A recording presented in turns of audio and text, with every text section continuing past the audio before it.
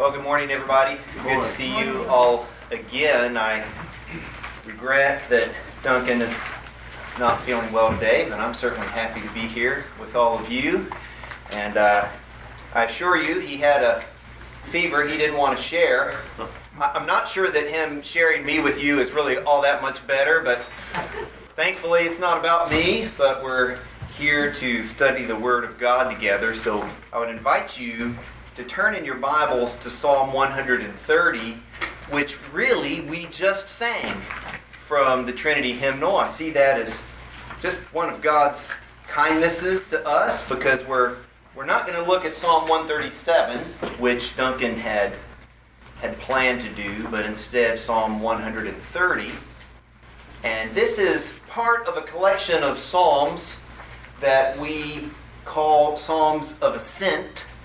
And they begin in your Bible right after the 119th Psalm. There are 12 of them, and they were likely holiday songs that the people of Israel would sing as they went up to the feasts in Jerusalem where they would worship the Lord. So they're very, very much encouraging us to worship God and to seek after God. It's also possible that these psalms were sung by choirs of Levites on the steps of the great temple in Jerusalem, and so they seem very perfect and appropriate for Lord's Day worship like we're doing together now. I would also commend them to you for your own private worship if you're looking to jumpstart your devotions at home or your worship together as a family. I think you would find any of these psalms between Psalm 120 and Psalm 132 very useful. The psalm that Pastor Duncan was going to preach from is clearly a psalm of lament. It's a psalm of people crying out to God for His mercy in their lives, and yet this 130th psalm isn't really all that different. It's a cry out to God by a man who feels himself to be in a hopeless situation. He's crying out to God for hope for his future. And in that sense, I think it's a very appropriate psalm. I would hope, and I was praying on the way up this morning, that this psalm might be of particular encouragement to any of you who are here this morning who find yourself just struggling in your soul, feeling a kind of hopelessness. But I was also praying that it would be an encouragement for this congregation to extend the hope of the world, the gospel message of Jesus Christ, to Athens, Alabama, and in your neighborhood. So, with all of that in mind, let's dig into Psalm 130. I would ask if you would please stand with me as I read the 130th Psalm. This is the Word of God. Out of the depths I cry to you, O Lord. O Lord, hear my voice. Let your ears be attentive to the voice of my pleas for mercy. If you, O Lord, should mark iniquities, O Lord, who could stand? But with you there is forgiveness, that you may be feared. I wait for the Lord. My soul waits, and in His word I hope. My soul waits for the Lord more than watchmen for the morning. More than watchmen for the morning. O Israel, hope in the Lord. For with the Lord there is steadfast love, and with Him is plentiful redemption, and He will redeem Israel from all his iniquities. Let's pray together. Father God, thank you so much for this, your holy and inerrant word. It is worthy of our attention this morning.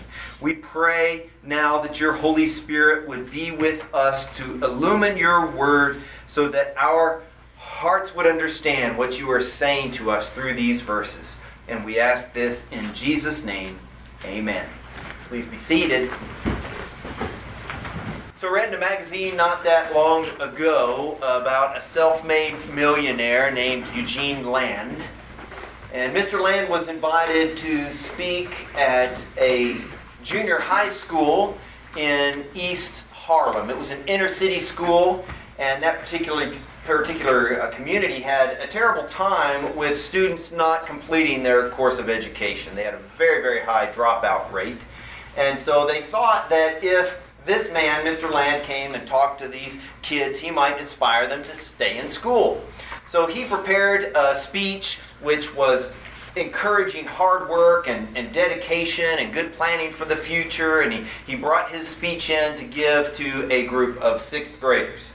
And so 59 6th graders assembled, and he was ready to give his speech, and as he looked out at the class, he could immediately sense their disinterest, and he could see in the eyes of many of them certain apathy and hopelessness, and all of a sudden the speech that he had prepared about hard work and dedication didn't seem to really fit the occasion, so he just started to string sentences together like you sometimes do on the fly, and among other things, he stammered out, you kids stay in school, and I will pay the college tuition for every one of you. And I don't know if he, was very intentional in doing that, but the words came out, and he said it, and it made a big impact on those 59 6th graders. As a matter of fact, they later related that it was a moment for a few of them in their lives that everything changed. One of those students was interviewed years later, and he said this, "I had finally something to look forward to, something waiting for me. It was a golden feeling." See, for him, it was the first time he ever had something to kind of hope in for the future.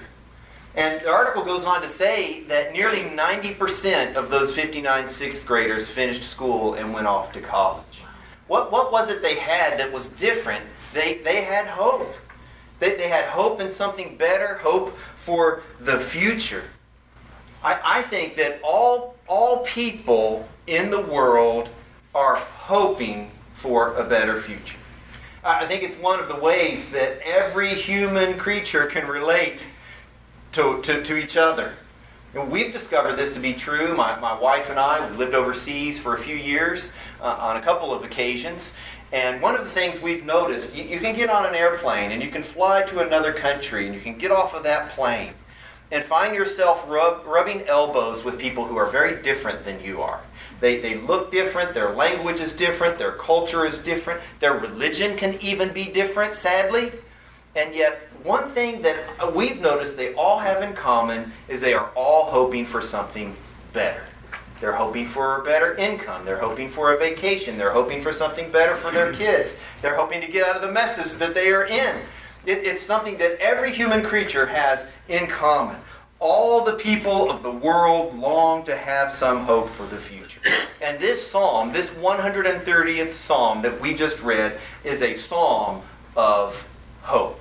So I want this morning to ask 3 questions of this psalm and then find how the psalm answers the questions. Here are the questions. Number 1, why do we need hope? Number 2, where do we find hope? And number 3, how do we get it? How do we receive hope? So first of all, why do we need hope? And the answer is very simple. We need it because of sin. But we need it because we live in a fallen, broken world. And the effects of sin in the world surround us, and the effects of sin are also evident in our own hearts.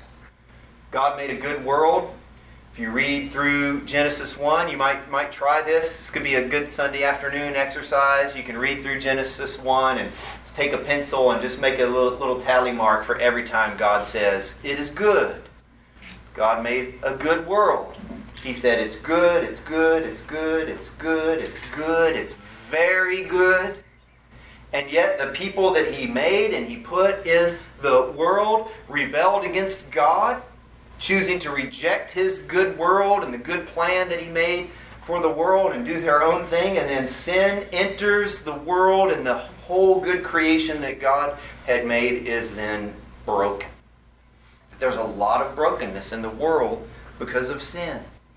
The writer of this psalm is experiencing the effects of sin. In verse 1, we read this. He says, Out of the depths I cry to you, O Lord. Verse 5, I wait for the Lord. My soul waits. Verse 6, my soul waits for the Lord. So he's in the depths. The image is that he's underwater. He's like a man who's drowning. He's going down and he's just flailing around. He's crying out to help from God. He's looking for some kind of deliverance. Now, we don't know exactly what his problem is in this 130th Psalm. And I think that's on purpose. It's left very open. I do think that this problem that he's wrestling with is a problem of the soul. Because in verse 5 he said, I wait for the Lord, my soul waits. And I don't want to make too much of this, but I think it might indicate to us that his struggle is something like discouragement, or depression, or anger, or bitterness. It's some kind of an internal problem in his heart or in his mind that he's wrestling with. Now, that's not absolutely the case. It could be that he's experiencing some other hardship that would be common to all of us who live in the world. Maybe he's sick, or perhaps he's involved in some kind of relational problem, or maybe he has financial problems. We don't really know. But whatever is going on in this man, he is discouraged. And he's crying out like a man who's drowning.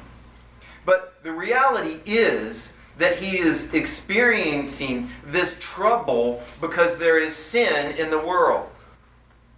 Now, I'm not saying that all of the troubles you experience are because of your sin. Although, I would dare say many troubles you might experience would be because of your sin. Because I can say that about myself. Imagine if we were sinless. How much better it would be for us when we dealt with sickness and relational problems and financial problems and all kinds of hardships that come upon us from outside. Imagine if we were sinless, how great it would be for us to walk through hardship when other people are hurting us and accusing us. It's clearly we've got a big problem because of our sin, and also because of the sin and brokenness in the world all around us. But this man does seem to be zeroing in, not just on the general brokenness that we all experience because other people are sinning in the world, and because the world has fallen, and because there's wars in other places, and because there's economic troubles, and there's wicked politicians, and all sorts of strange things going on culturally. He seems to be focusing in on something particular in his life. He says, my soul awaits in verse 5. He talks about iniquity, the iniquity of Israel. In the end of verse 8, God's covenant people have rebelled against him. He's pleading to God for mercy. And then he says, very specifically in verse 3, if you, O Lord, should mark iniquities, O Lord, who could stand?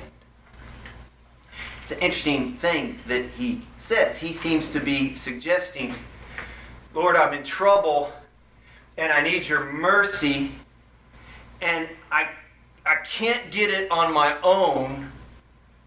I can't get the help and deliverance I need on my own because of my sin.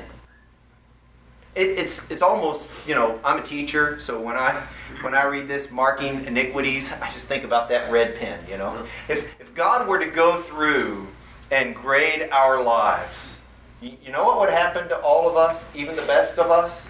We'd all get a failing grade. If God was marking up your life, you'd fail. And so would I. This is the big, big problem. In fact, I would suggest it's our biggest problem. Our biggest problem in the world is sin. It's the reason that you pick up a newspaper. Do we still have newspapers? If you look at the news on your news app and you see all the problems, this is all because we live in a fallen world. It's all because we have rebelled against God and rebelled against his good plan for the good world that he made. It's because of sin. And the biggest problem then we have is in the human heart. Why do we need hope? Well, we need hope because we live in a world, as our catechism says, that is full of sin and misery. starts right here. I always hate to talk about science. I live in a community where I'm surrounded by brilliant scientists. And I'm sure it's not that different out here in Athens. Nevertheless, I was reading this article about scientists who were studying worms. Okay, I don't want to gross you out, but they're studying worms. And one of the things I came across in the article is that they were doing some research to try to determine how worms get inside of apples. So I hope you're not having apples for lunch, but you do know it's possible that you can chop an apple open and find a worm inside the apple. And then you can examine the outside of the apple and find no place where the worm penetrated the apple. And so these guys were saying that there are certain insects that will land on an apple blossom and lay an egg on that apple blossom. And then when the apple grows, that egg will actually hatch inside the apple, and the worm will eat its way from inside of the apple to the outside of the apple. So this is what I was learning about. And I couldn't help but think that it's a little bit like the way sin comes into the world, right? It comes from inside and it comes to the outside. Which, by the way, I think is why this psalmist, and some of the older commentators think this is David who wrote this psalm. Could have been. Doesn't say who wrote it. Others would say these psalms of ascent were written later. They were written during the period of exile and so on. I don't know. It doesn't matter. We know it's inspired by God's Holy Spirit. It's given to us for our good. The author of this psalm, he's not saying, "Oh Lord, deliver me from my trouble by doing something about this bad guy over here. Oh Lord, deliver me from my trouble by taking away this ache that I have in my hands." Something I could relate to. Oh Lord, deliver me from my trouble by getting me out of debt. He's saying, oh Lord, deliver me from my trouble by not counting my sin and my iniquity against me.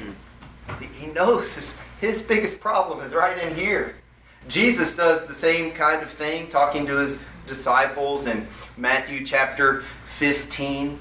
He says this, "Do you not see," this is verse 17 of Matthew 15, "do you not see that whatever goes into the mouth passes into the stomach and is expelled, but what comes out of the mouth proceeds from the heart, and this defiles a person? For out of the heart come evil thoughts, murder, adultery, sexual immorality, theft, false witness, slander. These are what defile a person."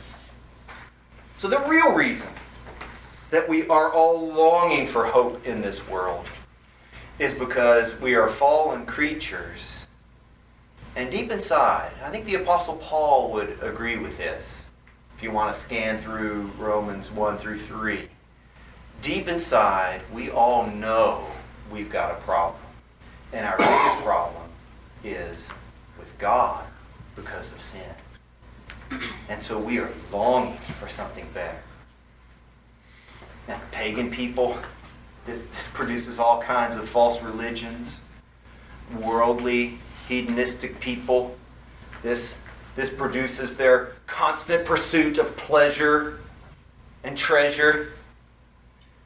But it ought to produce for us crying out to God like this psalmist. He knows he needs hope because he knows he's a sinner. And where do we find hope? Well, of course, we find it in God. Verse 7, "O Israel," God's people, "hope in the Lord." There's the answer, by the way. It's really quite simple. So if you want to walk out of church today and just kind of have, I don't know if you ever go in and out of church and you leave wondering what the sermon was about. Okay, here it is, okay? Hope in the Lord. It's simple. Hope in the Lord. That's the answer to all the troubles that you might be facing. or that anybody else is facing. Let's hope in the Lord. Let's seek the Lord. Let's look to the Lord. We can place our hope in Him. He grants forgiveness. Verse 4, with you there is forgiveness, that you may be feared. So we might be a real mess because of sin, our own sin, the sin in the world around us, but we can hope in the Lord. And even though if the Lord were to count our sin against us, we'd all be toast. None of us could stand. But nevertheless, with Him, verse 4, there's forgiveness. And He is feared because He forgives. Now this fearfulness here, it's talking really about worship. Worshiping God, honoring God, obeying God, following after God. And I love its context here in this very short verse, verse 4. With you there is forgiveness, that you may be feared. You know, the reason we fear the Lord, and the reason we rightly worship the Lord, and the reason we want to obey the Lord is because He forgives our sins. Now, a lot of folks get this backwards.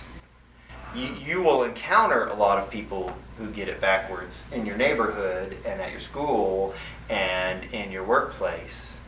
And it may be that some of you get it backwards, even if it's accidental, because I think we often think, I'm going to worship the Lord, I'm going to go to church on Sunday, I'm going to serve at the kiddie carnival, and I'm going to read my Bible every morning, and then maybe I'll be worthy of the forgiveness of sins. But that, according to the Bible, is not the way it works at all, right?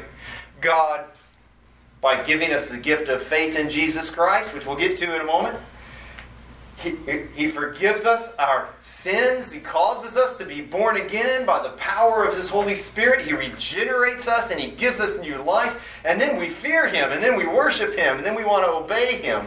So with the Lord there is forgiveness, that He may be worshipped, that He may be feared.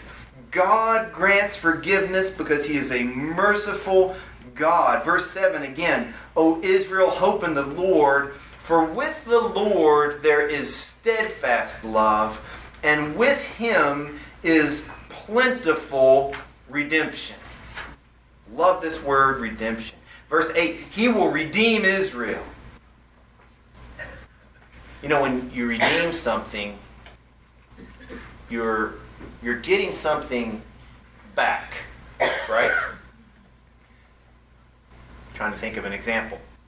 You might go to the theater in New York and have your overcoat on, and they've got a giant coat closet out in the lobby, and you can take that coat off, and you can get a little ticket for your coat, and they'll hang it in a closet for you, and when you come back out of the theater, you can give that ticket to the attendant at the desk. They'll give you your coat, you'll put it on. What have you done? You've redeemed it. You've gotten it back. This might even be a better one. This is from my old mentor, Bernie Kuiper. So Bernie would say, it's like you go to the pawn shop with your wedding ring. Don't do that, okay? But I couldn't think of anything better. So you go to the pawn shop with your wedding ring, and you take the ring, and I was going to pull mine off my finger, but it won't come off. Anyway, you take the ring and you leave it there, and you get $100 or whatever, and then you come back later and the ring hasn't been sold, and you give the guy at the pawn shop $125 or whatever, and you get the ring back. You've bought it back. Well, you know what God has done? He's made a covenant, the psalmist would say, with His people, the people of Israel, that He would be their God and that they would be His people. And yet they have wandered away from Him, and they have fallen prey to many sins, and they've become entrapped by their sin and enslaved. They were an enslaved nation, in fact, in Egypt. And yet God, according to His almighty power, because he is, as the psalm says, full of steadfast love. He has bought them back. He has redeemed them. They were already his, right? The apostle tells us in Ephesians chapter 1 that before the foundation of the world, Christian, he chose to adopt you, make you his child. You already belong to him. Then you get trapped by sin, ensnared by all kinds of things in this world, all kinds of troubles. And yet God, we can hope in him because he is a God who buys his people back. Jesus Christ came to be the propitiation for our sins on the cross, to suffer and die on the cross, to purchase a people for God, to buy us back from sin, to rescue us. With him, the psalmist writes in verse 7, is plentiful redemption. Now, I think this is a messianic phrase. Plentiful redemption. Because you understand that the author of Hebrews tells us that in the Old Testament, the priests would stand before the altar and they would make a sacrifice again and again, day after day after day, always sacrificing. But when Jesus Christ comes and dies upon the cross for our sins, it is a once and for all sacrifice for sin. Plentiful redemption. The perfect buyback, if you will. The perfect payment for the penalty of sin that is in the world. The perfect moment where the perfect God-man undoes the damage done by the first man, Adam, that plunged us into all this sin and misery in the first place. And only God could do this. It couldn't be done by us. Remember, oh Lord, who could stand if you marked iniquities? None of us could stand. But Jesus Christ could stand, the perfect God-man. So we find hope in him. We find hope in our God. Remember Corrie ten Boom, author of the little book, The Hiding Place. She tells a story about her family hiding Jewish people during the Second World War and all the trouble that the family endured. There's a pretty good movie made in the 70s or 80s about that as well. It's worth watching. I noticed not too long ago that you could watch it for free on Amazon Prime. But Corrie ten Boom, all the hardships she went through, all the cause that she had to feel hopeless and discouraged, she writes this, quote, "Never be afraid to trust an unknown future to a known God." So you understand what we've said here so far. Well, why do we need hope? Well, we need hope because of sin. Sin is our biggest problem. It's the biggest problem that we have. So if you're like me, I've got lists on my phone of there are problems I need to solve. My to-do lists are problems to solve. I'm all the time trying to solve problems, at my house, in my job, even with my family, and yet we got to understand the biggest problem we have is sin in our heart that separates us from God. But thankfully, we can place our hope and trust in God to help us with our biggest problem. So if you want to feel better if you're underwater like this psalmist, hope in God.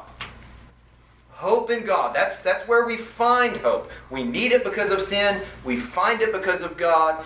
How can we get it? Well, we place our trust in the Lord Jesus Christ. I think I've already said this, but we see it in the Psalms, so I'm going to make it a point. How can we get hope? The Lord Jesus Christ is our hope. So when we cry out to him, like this psalmist, out of the depths, verse 1, I cry to you, O Lord. O Lord, hear my voice. Let your ears be attentive to the voice of my pleas for mercy. Cry out to God for mercy. I'm reminded of the blind man in Luke 18. Jesus is going by, and he knows Jesus is going by, and so he cries out. Remember what he says? Jesus, Son of David, have mercy on me. He says it over and over. Jesus, Son of David, have mercy on me. There's lots of prayers in the Bible, and I don't know if you've ever considered the words of that blind man to be a prayer, but you might make that a prayer. I mean, you don't have to scream it out loud like he did at the side of the road, although you might.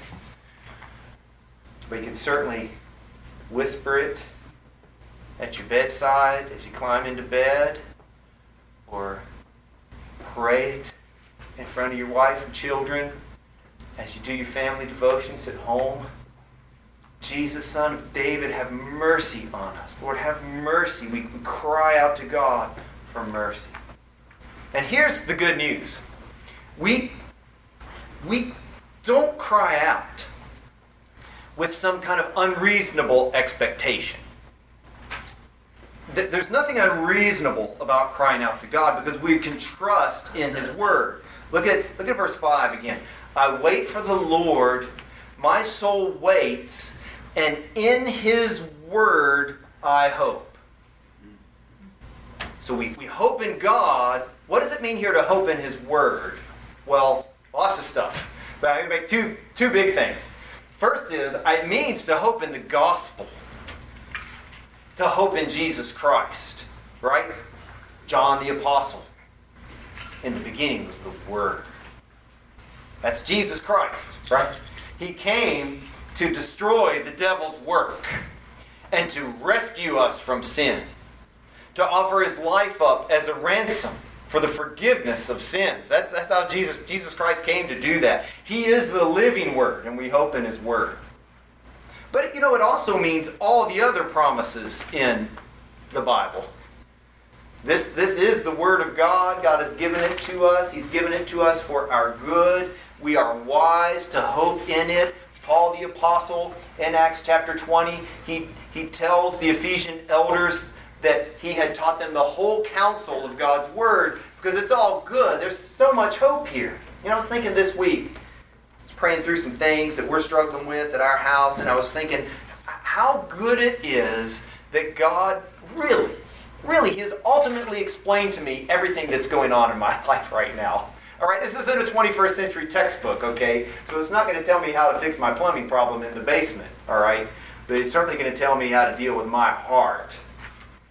Because I wonder what to do about that. All the stuff we really need to know is right here. And here's God, His Word. He's saying, hope in me. Hope in my Word. It's not unreasonable to do that. We can trust in God. We trust in the gospel of Jesus Christ, the forgiveness of sins that's mentioned right here in verse 4 and all the rest. We trust in God's character. He is, verse 7, full of steadfast love. In Him is plentiful redemption. Steadfast love. He doesn't let us down. He doesn't grow weary. He doesn't get sick of us. You ever... Oh, I shouldn't bait you like this, but are you ever helping somebody and you help them once or twice or 3 or 4 times, and then they show up that 5th time? And you're like, oh, you again. God doesn't ever do that to us, right? Steadfast love. And this redemption that we have in Jesus Christ, it's plentiful redemption. There's no limit to it, okay? So it's not like, oh, I'm just too bad. I've done too many wrong things. I've been too hurt by other people. I could never go back. I was too hurt by those church people. I couldn't do it again. I couldn't serve again. I couldn't be an elder again. I couldn't teach that class again. God isn't like that. God has plenty of grace. He's a rich, rich God. And He loves to give gifts to His children. It's plentiful. The redemption of God is plentiful. Now, notice this verse 6. It's probably the verse that when we read Psalm 130, you were like, oh yeah, that's in Psalm 130, okay? Because there's something about this phrase that kind of sticks in our head. Verse 6, my soul waits for the Lord more than watchmen for the morning, more than watchmen for the morning. Now, here's the thing about these watchmen. It's a great illustration. I don't know, you ever lay in bed at night and you can't sleep? And you're like, I just wish morning would come. Or you hurt, like, what's up with that? Some of you look a little older than me. I'm trying to understand why it hurts to sleep now. You know what I mean? And you're just like, I just got to get out of bed. The night can seem long. And so this is a great illustration. You're just longing for the sun to come up. But something else that's great about it that you might miss when you first read it is the sun does come up, right? It comes up every day. Every day. The sun rises. And it is not an unreasonable expectation to lay in bed and just want the sun to rise, because it will. This is what it's like to place our hope in God. We can trust our God. We can trust in His steadfast love. Hope does rise. He does not disappoint. He is there for us. He is the answer to all the problems that we have. And so we want to place our trust in Him, our trust in His provision, His plentiful redemption that is made available through the work of Jesus Christ on the cross. Now, for believers, just super encouraging. I think as we grow as Christians, we might begin to consider the condition of our soul and how that's a little more important than the condition of our bank accounts or the condition of our bodies. Or even, this is a harder one for me, even the condition of our relationships with other people. How's your soul, Christian, with your Lord Jesus Christ? Because He's a merciful God, full of steadfast love. He has plenteous redemption and grace for you. When Paul says, I can do all things through Christ who strengthens me, this is a whole other sermon. I promise I won't preach it. But you know what I think that he's really saying? I can put up with anything because of Jesus Christ. You understand? You can put up with anything if your soul is safe in Christ Jesus. That's very hope-giving, because it doesn't require all of your problems being solved right now, because God will solve all our problems one day, right? All is required is faith in Jesus Christ. That's how we get hope. We trust in Jesus Christ. Now, for unbelievers, and I don't know you all, but maybe you haven't trusted Christ. I just want you to understand that your biggest problem is a problem with God because of sin in your life.